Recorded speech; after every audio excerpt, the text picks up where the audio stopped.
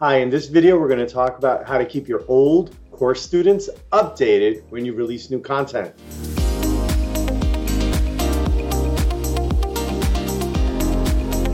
So in this video, we're going to go over how to keep your old course students updated. So first, we're going to talk about what are the kinds of things you want to update your prior students about. And secondly, we want to talk about what are some different ways to actually update and send a message to those old students. First thing is you may want to update your students when you have a course being updated.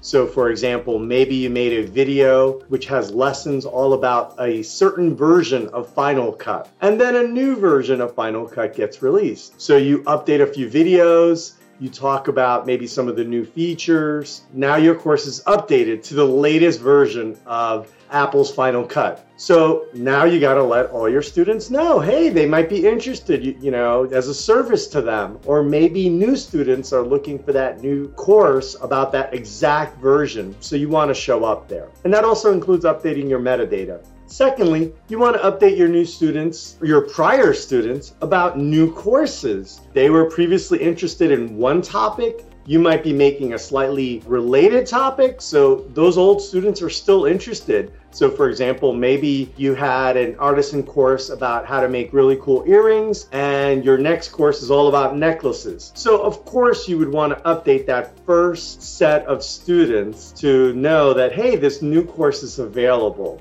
and maybe even offer them a discount and those kinds of things. The third thing that you would want to notify them about is about new resources or templates or workbooks or patterns. Letting them know, they bought your course, you want them to still follow you and to, watch you and learn from you. And they think of you as the expert. So if you release new patterns and new templates or cheat sheets, they would want to know. And the fourth thing is maybe you have a community event. So you might have a community on like maybe Facebook or Kajabi or some service like that, Circle. In there you have different chat rooms, or maybe you're digging into a new topic or you're hosting a webinar. So they would want to know, even though they might not be your latest, they might not have visited your blog that month, but if they took your course last year, you should let them know because they're interested and they can be a future repeat buyer or something like that. And finally, just general articles and tips that you might maybe release on your blog. So that would be a great way to let people know different skills and to stay connected and to keep them updated. So for example, maybe you have a fashion course and something happened in the industry. There was the Grammys or the Oscars, and everybody's asking, hey, how did they make that one dress, that one hat? So you can go ahead and maybe you're writing an article talking about how you would cut the fabric to create that new design. So that's perfect for your old students. It's great for new followers, and it just keeps everybody connected. And obviously, your prior students would be very interested in that content. So next we're going to talk about how you can communicate with your students. First of all, inside your course system, you might have different chat rooms or a discussion board that's maybe for the whole course or per module.